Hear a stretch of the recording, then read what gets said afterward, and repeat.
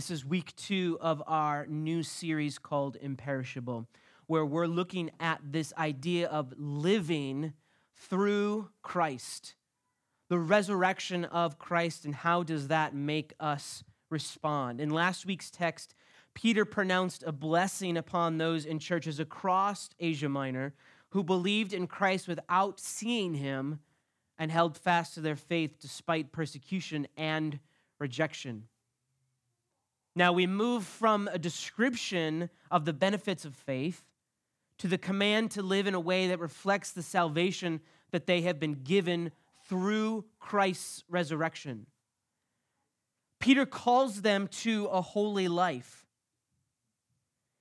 He calls them to abandon their old ways, that if we are truly living a life that is reflecting a living God, then we have to abandon the things that are dead. We have to abandon the old, empty ways of our previous life. A holy life, in other words. And so Peter calls the church, he offers to the church a vision of what it looks like to be the people of God. And so we look this week not at a living hope, but we move now to a living word.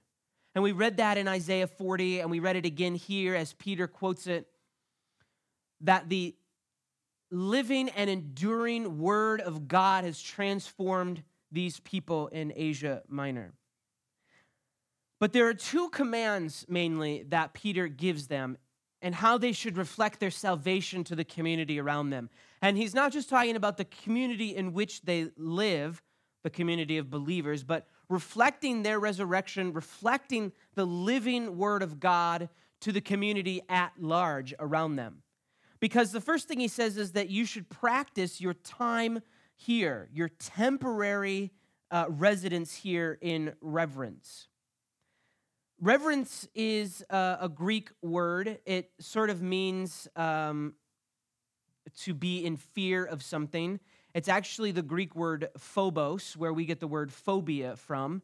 So living in fear, but it's not really what we're talking about. We're not wanting to be scared. We're not wanting to be scared of the judgment of God anymore. It means something more than fear. It means a respect of God. Peter is commanding Christian believers that an intimacy with God should lead us to respect and awe, not to fear God. If we live in fear of judgment, that is the old way of life. If you've been born anew, if you have been truly redeemed, if you are in a living relationship with a living God, it's not about fear of judgment any longer. God will judge all of us according to our deeds, as Peter has said, according to each one's work. But that's not the way we're called to live in spite of that, in light of that. Sometimes our unhealthy response to being so close to God is one of fear. That living so intimately with God, having this intimate relationship with him can lead us to conclusions that are not right, that we should live with fear that we're going to mess up, of fear of judgment, fear of punishment, fear that if we do this one thing wrong, that everything is gone for good. And Peter says this is the old way of life. If your judgment is coming from God, then you're all set, because you now call your Father.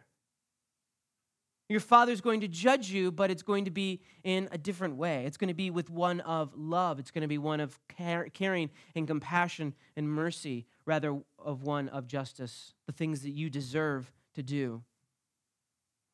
But let's talk about this phrase, the time of your temporary residence here. It's kind of a mouthful.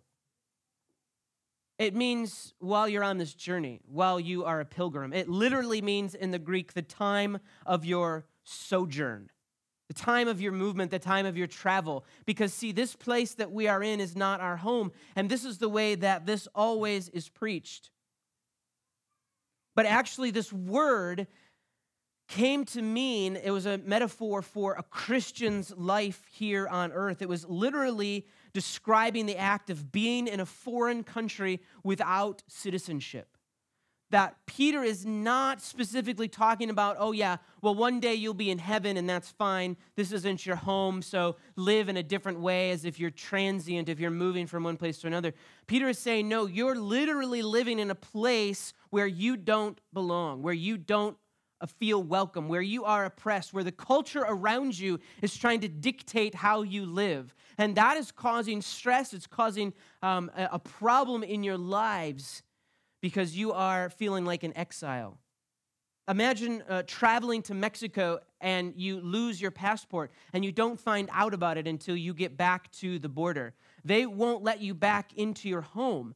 And the world around you is not the place where you belong because there are things that are different about the life in Mexico than your life here in America.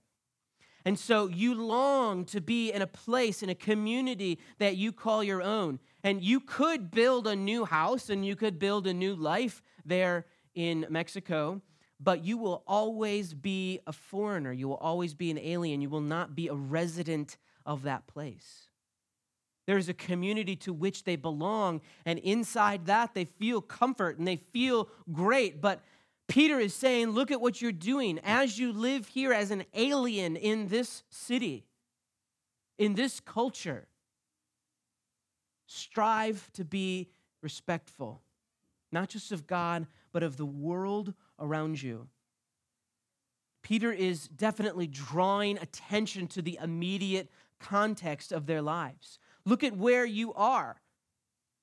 The truth of God is going to follow people around like a light, and wherever that light is gathered, people will start to build their lives around that. Communities of Christ started to pop up all over the region because it was true. Because we started to live in a way that was counter to the culture at the time. They were living among a foreign and hostile culture. And last week I told you that the post-resurrection people of the New Testament, these people that Peter is writing to, that we get letters of Paul writing to, these churches all over the region, they're us as well. We're living in a post-resurrection church. And our culture and our society and our lives are built around this very idea that Jesus is post-resurrection. We are the same as these people. Our culture is a little bit different, obviously. But as we strive to live in a culture that does not represent who we are, as we strive to live in a culture that attempts to subvert everything that we believe in the truth of who God is, we must hold fast to that. And it's precisely their holiness. It's precisely, holiness is a word that means to be set apart. So it's precisely the fact that they have set themselves apart from their culture, their divine separation from secular cultural values that makes them aliens in the eyes of that culture. You live in a different way. You believe in Jesus, so you really don't have anything to say in this matter. Well, you base your truth on the Bible. You base your truth on the Word of God, so you don't really have anything to say in this secular space. So how often are we pushed out of society because our values are countercultural? Peter is trying to build a community. He's trying to make something that lasts. And he's trying to show the community that new life should cause us to live in a new way. That if you're living still in your old way, if you just tack on Jesus to your life, if you say, I have all of these things and I've built up this life and this identity of who I am, and now I've just added Jesus to that, you won't look any different. And the question will start to be, well, what does it mean to be a Christian then? What must I do? And if you read in Acts after Pentecost several times, as Peter and Paul and Barnabas, all of these men, Silas, take the word of God to the Greek community, what's the question that they ask? What must I do to be saved? What must I do? And so our question that we look at this, we continue to see, what must I do to live in a new way? What must I do to show my salvation to the community around us? So Peter first says, you need to live in fear, in reverence of, in respect of God. Why? Because they were ransomed, Peter says. You were ransomed from your empty way of life that your ancestors inherited to you. We talked last week about the word inheritance, a gift given from someone who came before you. And the gift that God gives us in our salvation is an imperishable inheritance. And yet, here's Peter again talking about an inheritance that comes from our ancestors, our earthly ancestors. And he says, wow, that was empty. If you want to live in that way, sure, they've given you a way to live, but it is empty. It is perishing. It is not the right way for you to live. And it's interesting that he talks about the inheritance being perishable like silver and gold. We all want an inheritance. We all want that passed down. Whatever was accrued from your grandfathers and your fathers is given to you now. And someday I want to leave a legacy for my own children, that they can have something of mine that reminds them of me. But Peter reminds us that even silver and gold are perishable. Even those things that we feel are precious, that we feel are worthy on this planet, they will fade away. But you were ransomed from your empty way of life by precious blood, like that of an unblemished and spotless lamb, who is Christ. Now, they were ransomed, so that should beg the question, ransomed from what? And we already answered that. They were held in captivity by something, the bonds of sin. This is the former way of life. Slaves to sin and death, they were held there in this empty way. The sin and death was going to come for them. They could not pay their way free. And anything that they used, gold, silver, coins, work, it's all perishable. It all fades. It all corrupts. It all rusts. And therefore, they're unable to last or be accepted long term.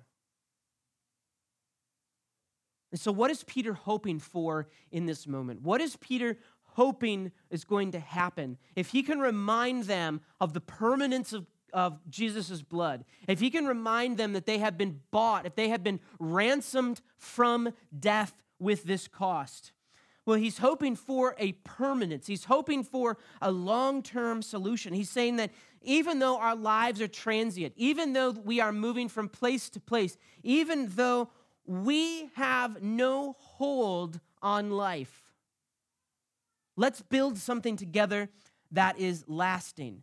And it, in fact, should be a desire to build something lasting that is a concern for all Christians. That we should not be trying to build things for ourselves. We should not be trying to gratify our desires first, but be building and working together to build something that lasts over the long time. And I'm not talking about building bigger buildings. I'm not talking about having a great children's program. What I'm talking about is planting a seed that is based on the truth of God's word. And we can plant things all day long. We can plant seeds that grow up and then wither in the next season. But unless our lives, unless our churches, unless our religion is founded on this truth, we will not be secure. A community is only as secure as what it's built around. So that's great. That leads us to a great conclusion, because then we can start to say, okay, our community is built on the empty ways of man. It's built on the empty things that we've already inherited. It's built on the empty things of our inheritance from our ancestors, the things our Father gave us, the things that we hold so precious. We're going to build a community on those things. It's only going to be secure as things that fade. It's only going to be secure as grass and flowers that wither from one season to the next. Whatever you built your life around before, it is gone. Your new life has called you to something else, to build a life around something that is continually renewing. A living word of God, one that does not fade, that does not corrupt or rust. And it's not just because we have new life, but because those things that we used to prop ourselves up with in this life are gone now. They fade, they disappear. And so then Peter enters into a little bit of a sidetrack there in verses 20 and 21, where he talks about Christ being foreknown and he's been given to you by God so that you would believe. And then he gets to his second point. And he says, if you want to live in a way that reflects your salvation, if you want to live as a community of believers that are going to be imperishable, then here's what I want you to do. I want you to love one another with a pure heart. So live in reverent fear of God, respect him, give him the proper respect and authority he needs. And then the second part is, in your community, love one another with a pure heart. Now, purifying our souls is directly related to obeying the truth. You can see there in verse 22. You have purified your souls by obeying the truth. Or we could say it the other way, obeying the truth has purified your souls. It's as simple as obeying the truth. It's as simple as longing for what is good and pure in life. And Peter says that the truth can only come from the imperishable word of God. You obeyed the truth, so you purified your souls, but this has come from the word that was proclaimed to you. He describes the word of God as an imperishable seed, one that is planted in the ground and continually renews itself, one that does not get corrupted, one that does not fade and wither in the hot summer sun. It is not swayed by the wind. It is not blown to and fro. It is a seed that once planted will grow and will never die or be uprooted. It's not Jesus himself. Notice how Peter is moving from Jesus has given you all of these things and done this so that you may believe the truth about the word of God, the word that God has spoken to you. This imperishable seed, it does not wither and fade. You have been born anew. And so we know that our lives are transformed. They are made new because this seed is imperishable. It is not going away. But how do we love each other earnestly? You've purified your souls. Peter says, okay, now it's time to love each other earnestly. Let's all just love each other, right? How does that work? It's not just a matter of saying, I love you, or trying to outserve one another, or trying to love more deeply. This one's tough. This one's tougher than that. In verse 1 of chapter 2, he says, so get rid of all evil and all deceit and hypocrisy and envy and all slander. I thought it was just a matter of loving each other more. I thought it was just a matter of having love in my heart, and then I don't have to worry about all these things. Peter's taking it one step further. He's saying if you want to love each other in the way that a community can be reflective of the salvation that you have received in Christ, you need to rid yourself of all of the bad things that you have in your heart, all of those evil desires, all of the lies and deceits that you tell yourself and one another, all the hypocrisy, the literal two-facedness of your lives, the envy and the jealousy and the slander and the words that you say about yourself and about each other and how you drag each other down in the mud just to make a point and make yourself feel better. Mutual love is getting rid of all those things first. You want to love better? Focus on ridding your heart of those evil things, of those desires that come from your old way of life. All of these things taken together, evil and deceit and slander and envy and hypocrisy, they are things that destroy a community. Communities can be built up in love, and it can take years and years and years, but they can be destroyed in seconds by evil and deceit and slander and hypocrisy and envy. The command for mutual love is focused on community building rather than self-building. That if we truly love one another, we are looking for ways to build each other up.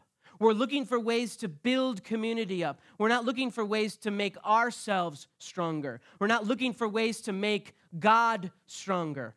Whoa, wait a second. Hold on now. I thought that loving God was the whole point of it. I thought that coming to God first and loving Him was the way. Yes, that's true. But Peter says you cannot love God if you are not building up your community. If you're not building up the people around you, if you have not rid yourself of all of these evil, divisive things in your lives, you're not actually truly loving God. Because the thing that you are reaching for is just more self-gratifying things. I'm going to love God because that makes me look good. That secures my place in heaven. That secures everything that we need to have. And Peter's like, don't worry about that.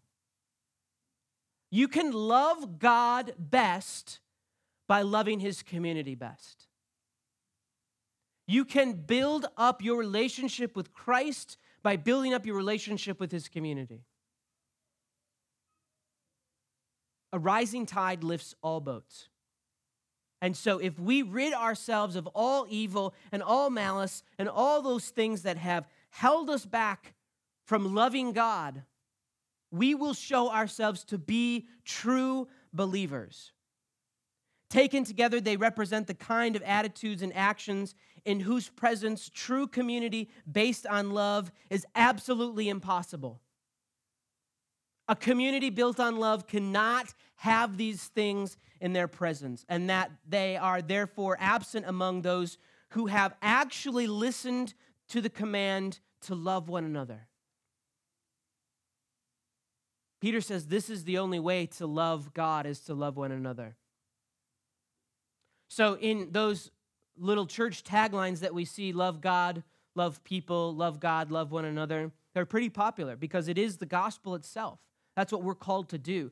But Peter's like, let me switch that up a little bit for you. Love people, love God. That your true belief in God is going to be represented by loving His people. We cannot truly love God if we have these things against us. And so how does that make us live? Because Christians have put away divisive vices through their love of one another, they must now long for God's word with the same single-mindedness with which an infant yearns for the milk that alone will nourish it. We just talked about Beckett this morning. He is a hungry guy. He will not stop eating. That's all he wants. That's all he thinks about. Our pursuit of God's word must be the same thing. It must be the only thing that we desire, that we move toward. Because people that love God are going to love His people. And the only way that we can love His people is a pursuit of His unending and imperishable word. This is the empty way of life that we have been ransomed from. The desire to love ourselves first. The desire to love God and then keep that to ourselves. We cannot do one without the other. We must long for God's word. We must yearn for it. We must pursue God's imperishable word. Because this is the only thing that endures forever. We read that from Isaiah 40 this morning. All flesh is like grass, and all its glory like the flower of the grass. And the grass withers, and the flowers fall off, but the word of the Lord endures forever. And these are his people too. That if we long to build a legacy for ourselves, if we long to build a church that outlasts us and all the future generations, it can't be built on us.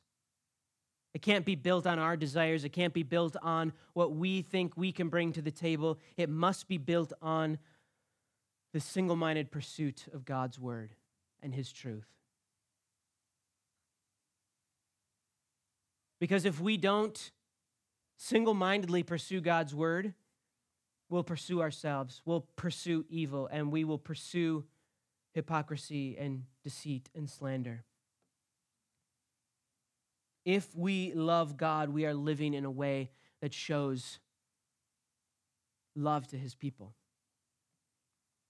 And so we take all of those things and we base our lives, we build our community around this seed that never dies, that it is planted deep in the ground, and it may not grow quickly. It may take time, but it will never die. It is the word of God that persists on and on. And there's a story in Luke 24 as the disciples are leaving Jerusalem. Jesus has just died. They're walking home. It's Sunday afternoon. They're in tears. And Jesus finds them and starts to walk with them. And he says, "What are you talking about, friends?" And he says, "Well, where have you been? Because the one that we thought was the Messiah is gone." And he said, "Well, that can't be right. Have you read the scriptures? Have you seen the word of God? This is all true in here. Why don't you open your eyes and see the truth?" Let me just tell you a little bit about that. And Jesus begins to talk with them. They don't recognize that it's Jesus, but he begins to walk with them and tell them that the word of God has come from Moses and the prophets and been held here at this time so that Jesus could reveal all these things to be true. And they're like, "Well, that's super great." But then realize what happens after this. As they approached the village to which they were going, Jesus continued on as if he were going farther. But they urged him strongly, "Stay with us, for it's nearly evening. The day is almost over." So he went in to stay with them. When he was at the table with them, he took bread, gave thanks, broke it, and began to give it to them. Then their eyes were opened, and they recognized him, and he disappeared from their sight. They asked each other, "Were not our hearts burning within us while he talked with us on the road and opened the scriptures to us?" They got up and returned at once to Jerusalem. There they found the 11 and those who were with them assembled together, saying, "It is true, the Lord has risen, and he has appeared to Simon." Then the two told what had happened on the way and how Jesus was recognized by them when he broke the bread. You see, we recognize Jesus by his scars. We recognize Jesus by the truth that he has come to proclaim. We recognize the true light and the word of God as those scriptures are illuminated and opened to us.